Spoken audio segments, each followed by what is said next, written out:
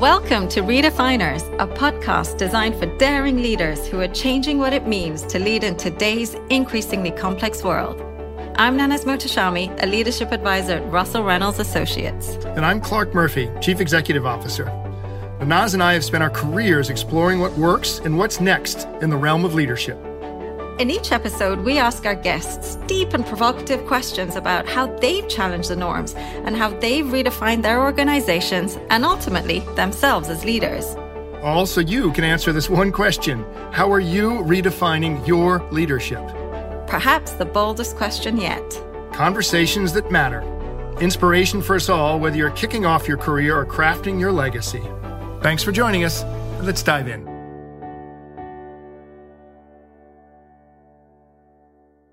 Hi, everyone. I am super excited about today's episode as we are going to talk with a leading global expert on the link between well-being and sustainable high performance.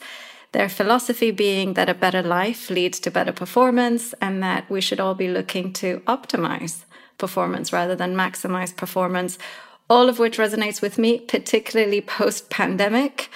And I suspect resonates with most of our senior leaders. I think this has been the crux of what we all learned in the last year. I think of all these conferences and Zooms I've been on with chief executives. It's about sustaining the well-being with performance. And how do they, we're at the edge, the energy level, the stress of continuing to try and perform with all this uncertainty is pretty brutal. So I think we're spot on. And I think this is the biggest issue we face right now as leaders. Not just as leaders, I can say as working moms, I have certainly found that life post-pandemic has even more pressure. You still have the same desire to perform at work, except all the fun bits of work are taken out. There is no social interaction. It's Zoom after Zoom. We've had months of homeschooling, which for me is the definition of hell. As it is for my son, by the way, as well. And we're all spending so much time at home that fridge constantly needs to be stocked. And that's another thing on the to-do list. And so I've found myself, as well as many of my working mum friends have found themselves on the edge of that cliff, probably too often in the last 18 months. And so I am very curious to learn from our guest and how we can stop that from happening. Clark, tell us who we are going to be talking with. Our guest today is Anastina Hintsa, the CEO of Hintsa Performance. Hintsa Performance is a coaching company that works with clients ranging from Formula One drivers, Olympic athletes, to top CEOs and leaders, entrepreneurs, and politicians to help them achieve sustainable high performance. Again, this getting to the edge of the cliff, as we all are, as you said, but still performing and best we can. Anastina, welcome to Redefiners. Let's get started. I would like to start at the beginning, if we may. Your father founded Hintsa Performance after his experience as an orthopedic surgeon back in the 90s when you guys were living in Ethiopia. Can you tell us a little bit about his experiences there and how it led to his early philosophy and how that's ultimately led to Hintsa Performance today? Thank you, Nanas. That's a long story. I'll try and make it short. So my father, he was an orthopedic surgeon, as you mentioned, but he was also, fanatic about sports. He loved sports. Before he became a surgeon, his original plan was become an ice hockey player. Unfortunately, his father did not quite agree with that career plan. Wasn't really a career back then. And he ended up with medicine, but with a particular interest and passion for sports. So during our time in Ethiopia, he ended up actually working a lot with very, underprivileged communities, but also with, top athletes, elite athletes, long distance runners. One of the things that that struck him was, these are incredible runners. And it's not just about their genes and high altitude training. There's something else to it. He got to work really closely, in particular with one of the best runners of all time, Haile Gebrselassie, who really inspired him to think about, performance in a different way. That's when he realized that for Haile, his performance was really, my father used to say, it was the byproduct of living a holistic life. And that was particularly powerful when he faced setbacks. So there was one moment that really kind of inspired my father, which was around the Athens Olympics, when Haile was having problems with his Achilles tendon, and it turned out he had to be operated. At that time, it's a pretty high stakes operation, and my father was understandably a bit nervous. And what Haile said to him when they were literally entering the operating theater was, "Doctor, chill out. It's just running." And, if you think about that for just a second, you're the world's best long distance runner about to enter the operating theater, your whole career at stake. And you tell the surgeon who's about to cut you open, cut your Achilles tendon open that, chill out. It's just running. That's pretty incredible. And, my father realized that, for Haile, running was his passion. It was absolutely what he loved, but it was not his whole life. It was not his whole identity. And I think that was sort of one of the kind of founding principles of the Hensa philosophy, holistic health and well-being as a foundation for a more balanced life and better performance. Balance and performance. So now you're at Hinsta Performance. Tell us about what's the redefining moment for you. I think you were in the strategy consulting business, and now you're in this business. What was your redefining moment? So my redefining moment was actually a pretty brutal, stop, if you will. I literally hit the wall quite early into my career, actually. I was working in strategy consulting. I actually really enjoyed it. I really loved it. I got to work with incredible people, travel around the world, solving complex problems, et cetera, all things that I really enjoyed. I was also not living according to any of our principles or philosophies in terms of looking after myself. I actually found my Fitbit from the time, and I was sleeping an average of 4.3 hours per night on weekdays, which was, with hindsight, it's horrendous. Living out of hotel mini bars, all that jazz. There was one November morning when I was running down the stairs in our apartment to catch a taxi, and I fainted in the staircase. Rolled down the stairs, woke up at the bottom. I had blood in my hair when I woke up, and my first instinct was to search for my laptop. I didn't check if I was okay. I wasn't worried about, my head. I was worried about my laptop. And when I think about it right now, it's almost embarrassing. But that was for me a wake-up call. I took some time off, obviously. It was a pretty severe burnout that I went through. But it was about redefining a lot of the ways in which I worked. It was going back to my values, in the sense that, what are the things that actually matter to me? What are the things that I want to hold on to minimum in order to be able to do my job, in order to be able to actually perform at work? And, I actually don't think that we need to look at well-being and performance as something opposite or mutually exclusive. It's actually to the contrary. When you are feeling well, when your brain is working as it should, not like super sleep deprived, but actually, thinking clearly, you're better at your job. In the Zoom world we're in, lots of exhaustion, lots of requirements for performance.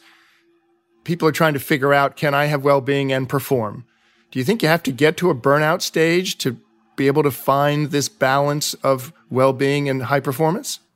Oh God. That is our mission, so that not everyone has to go through that. I think one of the challenges with burnout in particular, and especially when you talk about burnout in the context of high performance, when you talk about burnout in the context of leadership positions or, jobs that require us, to perform at a high level. The challenge is that a lot of the high performers are actually also at a higher risk because we are, blessed and cursed with with incredible ability to focus, resilience, just able to push a little bit longer, a little bit harder, and until we hit that wall. And when we are in that sort of execution mode, when we are just pushing, Zoom after Zoom, et cetera, what happens is that we actually tend to also block all the warning signals that our bodies are trying to send us. If I think about my burnout, it was a sudden crash and falling down the stairs. But in reality, there were a lot of signals before that. Had I stopped and listened to myself, had I stopped and, listened to my body, my body was screaming at me, trying to tell me to stop and slow down. And I think one of the challenges that we have, and what we try to do is, help individuals become a little bit more aware of those warning signals. You become a little bit more edgy, a little bit less patient, whatever it is. Maybe it is something that you pick up an old habit that you used to have, like smoking or drinking. It could be, physical, stomach aches, headaches, tense neck, or it could be even, psychological. Anastina, can I ask what you actually changed? Your story resonates so deeply with me. I spent the first 15 years of my career in strategy consulting. And like you, I loved it because you learn so much and you travel the world and you see so much. And exactly as you said, that those warning signs, as I look back, were there many times over those 15 years. I was the one that was often crying under my desk at 10 o'clock at night in the office. The real warning sign for me was one night I was on a long assignment in Paris. Our office was in a beautiful place in Place Vendôme. It was sort of 10:30 at night. I was walking from Place Vendôme to the hotel, which was like a 10-minute walk. And as I was crossing the square, I deliberately tried to go slightly slowly. And I remember distinctly thinking, I kind of wish that car would hit me, not badly so I would get seriously hurt, but badly enough so that I would actually have a couple of weeks in hospital just recuperating and not working. And that was when I thought, okay, so something's wrong. I'm not sure I was successful in actually finding that balance and making it ultimately sustainable. Can I ask you specifically what you changed? What changed for you to then come back where you were then happier? I would be lying if I told you that I had discovered, the perfect balance right now. I actually think, perfect balance is a complete myth. It doesn't exist. It's more like a balancing act that we're all going through in life. However, there were a couple of concrete things. And I think the most important for me was kind of reclaiming my mornings.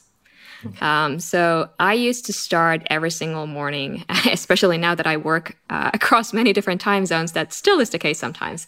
You start your morning in a Zoom meeting or a telco or flipping through your emails, or, your inbox is essentially someone else's agenda or to-do list, right? So for me, it was reclaiming my mornings so that I would have the beginning to really sort of take time for myself, actually enjoy my be it my morning run or be it my yoga session or do my, read my newspaper. If I'm tired, just read my newspaper in peace. Then after that, having a little bit of time to think about, hey, what's the one thing that I actually need to get done today? What are the other couple of priorities that I need to kind of be looking for during this week maybe? And, hey, this is the most important meeting that I need to attend to. So I don't look at my cell phone before I've taken a shower. And even just a shower time is like it's my mini break. It's my micro break, which gives me a little bit of time to reflect. A lot of great ideas come to you in the shower. Yeah. And I think the key is, as you said, realizing that you need that recovery time and not feeling guilty during it. Yes. Because I think one of the things that we lose when we are chronically stressed. So stress in itself, by the way, not negative at all. A natural reaction that actually helps us perform. But when it becomes chronic, that's when it gets dangerous. And when we are stressed and sleep deprived, we lose our ability to, decide what's actually important and what's not important to react to. Can we maybe take a step back? Can you, Hints of Performance is based on a model called the Circle of Life, which I think has sort of 7 elements to it. Can you talk us a little bit about that model and the philosophy behind it? How do we optimize as opposed to maximize? So the model was created originally by my father. If you imagine like a circle in front of you, there are 6 elements: physical activity, nutrition, sleep and recovery, biomechanics, mental energy, and general health. The idea with those elements is that they're all interconnected. Another important element of that circle is what's in the middle, and that's what we call the core. The core is really about 3 questions. Do you know who you are? Do you know what you want? And are you in control of your life?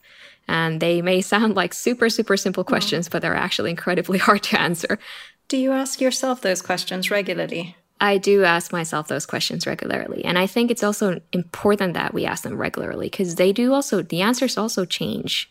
depending on where you are in life, your answers will change. It really is about, am I spending my time and my energy according to my values? And I think that's a difficult question to answer. Can you go back to optimizing performance versus maximizing? Because that's, for people listening to this podcast, they're like, okay, what am I supposed to be doing, particularly in this world on the edge of the cliff? So optimizing versus maximizing, really, if we think about it, a lot of us are living our life in a way where we try and maximize every single area of our lives. And as you talked about, work, this being a hard time for working mothers. Yes, definitely. And we're trying to be the perfect parents at home. We have super demanding jobs where we need to perform. At the same time, we try to be the loving partner, husband, wife, whatever, the person that our loved ones deserve. We try to have an active social life. At the same time, we've seen so many CEOs and executives who are doing they're semi-athletes, like semi-professional athletes, training like crazy for their triathlons or marathons or whatnot. It's really, that idea of pushing yourself to the limit in every single area of your life. And versus thinking about, what are the things that you are actually optimizing for? For an athlete, it's pretty simple. Okay, I want to be the world champion. And then you optimize the rest of your life to support that one goal. For most of us, quote unquote, normal people, it's not quite that simple. We have multiple different goals in our lives. But the idea is that we're not demanding perfection or maximizing our performance in every single area. Instead, we're trying to optimize across those different areas. Dean Stamoulis, a managing director with Russell Reynolds Associates in Atlanta, has some amazing research to share on the link between well-being and performance. We'll be right back. There's a direct correlation. Your employees' well-being and resilience have a big impact on productivity and innovation. So how are organizations prioritizing well-being these days? Russell Reynolds Associates recently surveyed global human resources leaders across industries to find out. Some numbers from that survey: 90% of HR leaders believe there is a strong correlation between productivity and well-being. However, 85% of employees' mental health conditions were undiagnosed or untreated, which can lead to a loss of productivity and ultimately increased burnout rates. And while 94% of HR leaders believed their company should be more focused on well-being going forward, only 14% felt prepared to tackle the well-being of employees in the future. From a leadership standpoint, helping employees manage their well-being is a no-brainer. It increases productivity and retention while reducing burnout and turnover. But employees aren't the only ones who benefit from corporate well-being programs. The broader halo effect creates positive impact on families, communities, and here's a big one, customers. Thinking of creating or transforming your organization's well-being program? Start by looking at these 4 main areas: work environment, people management, health and safety, and work-life balance and optimization. Want to learn more about how you can transform your and your employees' well-being? Learn more at russellreynolds.com/insights. And now, let's get back to our conversation with Anastina Hintsa. We've read that the Hintsa-supported Formula One drivers won 98% of the races in the past 7 seasons, 11 world championships. So talk about their maximizing and optimizing performance, and how do you help such focused success from a performance from this model? So it's the same model still. It's the same model that applies. And it's, obviously it's a little bit different for an athlete than it is for an executive. There is a lot more emphasis on sort of marginal gains in terms of physical performance, in terms of mental performance, which actually is more important than the physical performance in terms of making the difference at the top, which I do think applies for executives as well. So not just thinking about these incredible, athletes as athletes, but thinking about them as human beings. Who are you when you are no longer a Formula One driver? Who are you? What are the things that are important to you when you are no longer at the track, on the paddock? And I think those questions are really important to ask, and hopefully early on into your career. And that's because that is the strength that it will also help you then, bounce back from setbacks because they're inevitable for every one of us, including the athletes.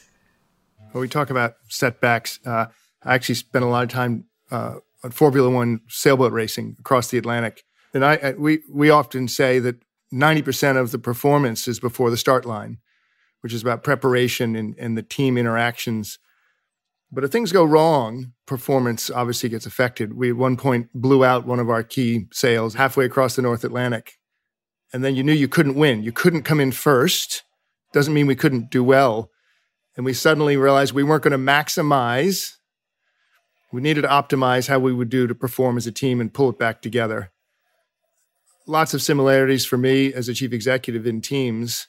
How do you look at crisis moments or moments that impact, that are unexpected about executive performance to sustain performance through trial or problems?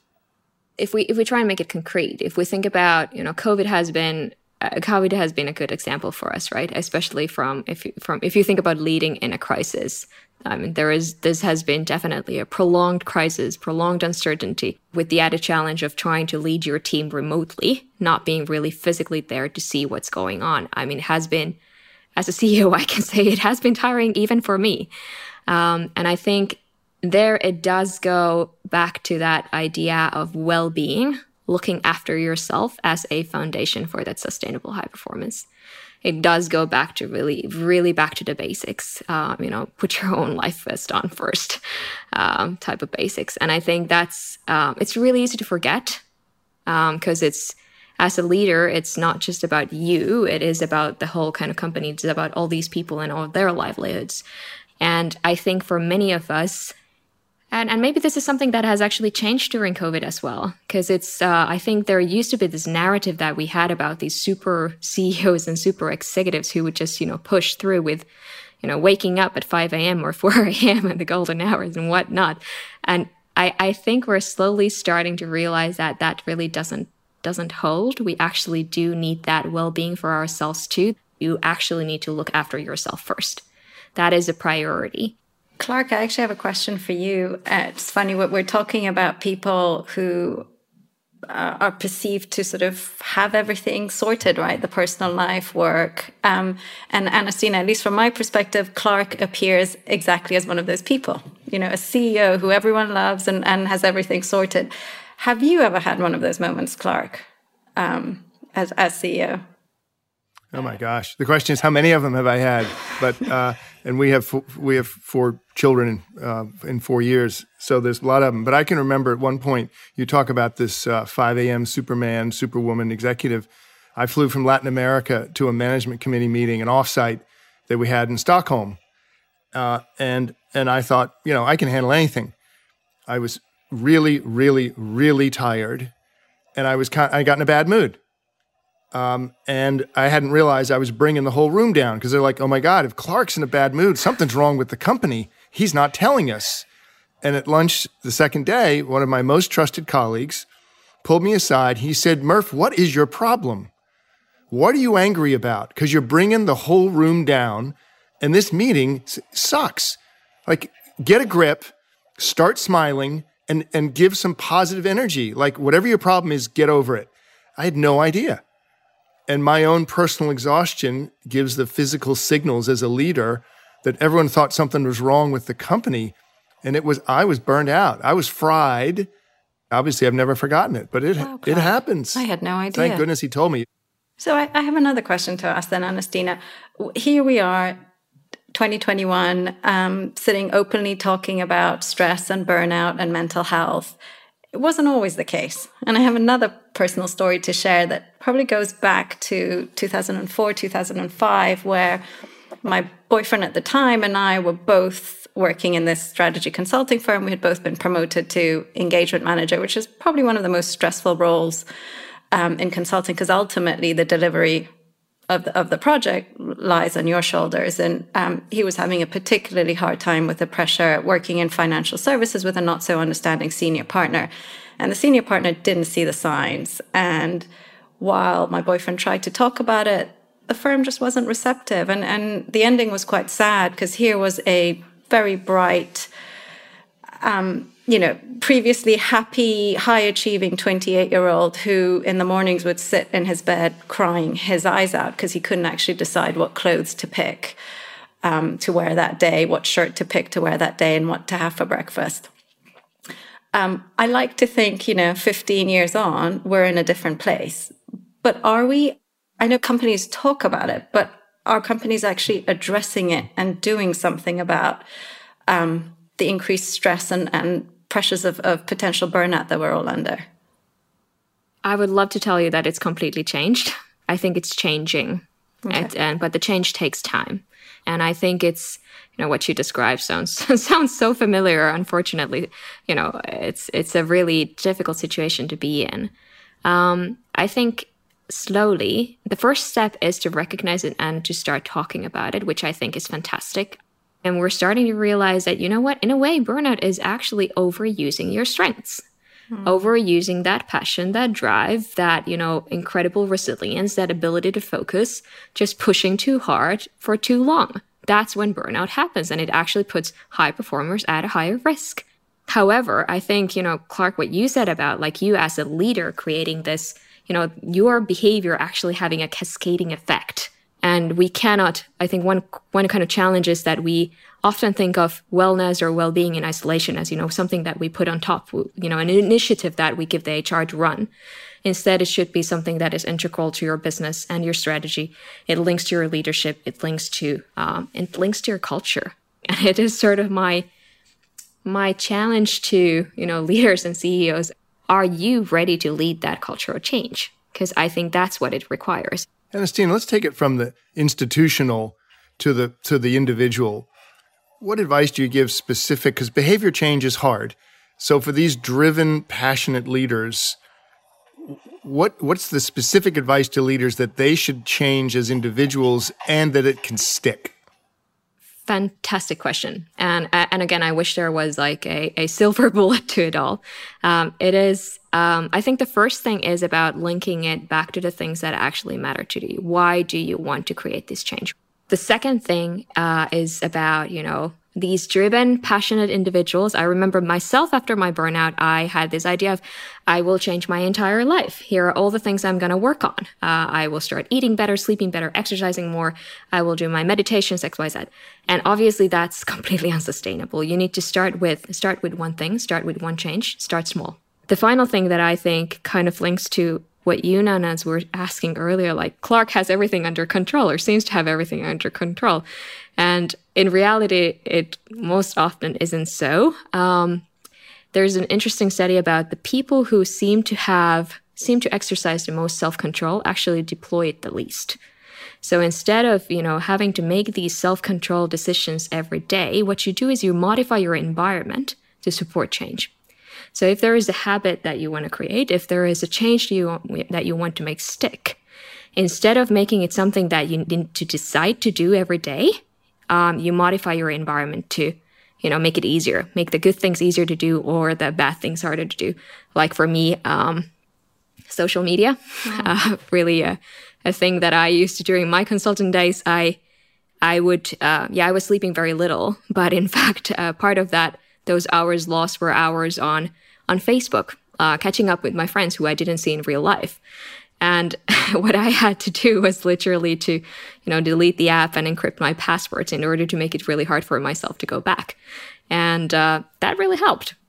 Do you know, that's exactly my downfall. It's that sort of when I've finished my work, put my son to sleep, and I have that hour to myself before bedtime. And the hour sometimes turns to a bit more of either watching Netflix or going on Instagram, doing something completely mindless to switch off that ends up being 2 hours or 3 hours. And you know what? In terms of recovery, mindless recovery can be good sometimes too. We also need that. But yeah, in terms of recovery, actually, downtime is important. We actually do need that. Your organization talks a lot about organizational resilience. I don't quite know what that means. I know sort of resilience, obviously, in individuals is super important, particularly in terms of dealing with uncertainty and ambiguity. But how do you make sure that an organization is resilient? An organization is made up of individuals, right? There is organizational resilience in terms of, supply chains and whatnot. What we talk about is individuals. Okay. And an organization is made up of those individuals. So when we talk about organizational resilience, it actually goes back to, each individual being able to, stretch when we need to stretch. And that, stretch time, that mission period is followed by recovery. Sufficient recovery so that, we can recharge our batteries. And in athlete terms, what happens is actually supercompensation. So after a stretch period, when you deplete your resources, you actually get to a point during recovery when you start gaining resources and, you get past your starting baseline. So you increase your, increase your abilities. It goes back to making sure that you have the organizational structures to support sustainable behavior change, to support well-being, because in the end, you need both. How do you scale this and scale what you do? And we're talking about the institutions as well as leaders themselves. How does a leader scale this from an institutional impact? Starts by role modeling. I think that's the number one thing, and it's the number one number one success factor in every single organization program that we run. And then, of course, like when you talk about when we talk about coaching, when we talk about what we do, of course, there's an app for it too. So yes, we do use digital. I'm personally really kind of passionate about how digital can be used to enhance and augment sort of unique human skills and capabilities, how it can be used to kind of facilitate those discussions, how it can be used to, enable behavior change and help us make that behavior change stick. You read our mind. In today's world, is there an app for this? What's the digital way to enable this? So we have our own app that we use to scale our coaching. It's called The Better Life. The Better Life. Fantastic. Well, we end these podcasts each time with some rapid fire questions. You don't get a moment to think. You got to react right away. So a couple of questions in a row. If we can ask the first one. When you were a child, what did you want to be when you grew up? A doctor. Here's the second one. Where is the place where you feel most at home or most at peace? Oh, God. Most at home, like the place I go back to, Jimma, Ethiopia. Okay. What's the best thing that's happened to you this month, personal or professional? It's going to happen tomorrow. I'm seeing my husband after 4 months of being separated. Oh, my gosh. Oh, wow. Yeah, COVID for you. Oh, wow. What's your favorite movie or TV binge watch? I suspect you won't be doing that this coming weekend. I have to admit, I have had to delete my Netflix because I would totally binge watch everything. So that's one of my habit tricks. I think we know the answer to this from what you said, but when do you do your best thinking? Morning, afternoon, or evening? Morning. And then the last one, who is a redefiner that you admire? I gotta say my father. He passed away many years ago, but he continues to be the source of inspiration. And, I'm personally extremely grateful to be continuing what he started. Well, that is the inspiration. That is the circle of a better life right there. It's come full circle for you and for the company and for us. And we want to say an enormous thanks. We need to start role modeling the two of us right here, right now. And we're super appreciative of the insights, the advice, and the leader you are. Thanks for helping redefine a lot of performance. Formula One to the boardroom. Well done. Thank you, Ernestina. Thanks so much. All the best. Take care. Thanks for joining us on this episode of Redefiners. For more dynamic insights from leaders from across industries and around the world, listen to Redefiners wherever you get your podcasts. And to learn more or get in contact with us, visit our website at russellreynolds.com, find us on LinkedIn, and follow us on Twitter at RA on Leadership. See you next time.